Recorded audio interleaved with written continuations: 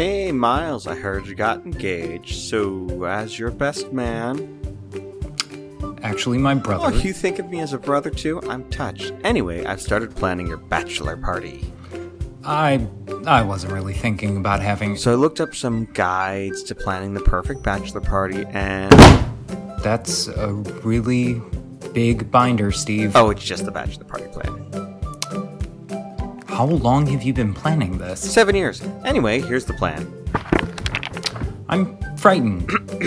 Alright, so the guides online tell me that we should be surrounded by single women. Oh, no. So, we're starting the night off at the Poor Claire's, where they're going to pray for the prosperity of your marriage. Oh, wow. That's actually really good. That's just the start. Next, the guide said to get a good local celebrity involved. Did you book Bug Hall? Bigger.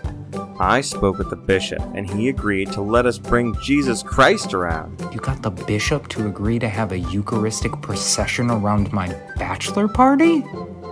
Yeah.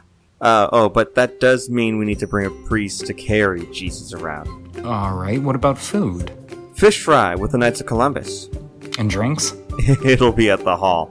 There's a full bar. Alright. So far, I'm impressed. What else you got? Well, the guide said to make it a night of freedom, so we're going to end the night at confession. Wow.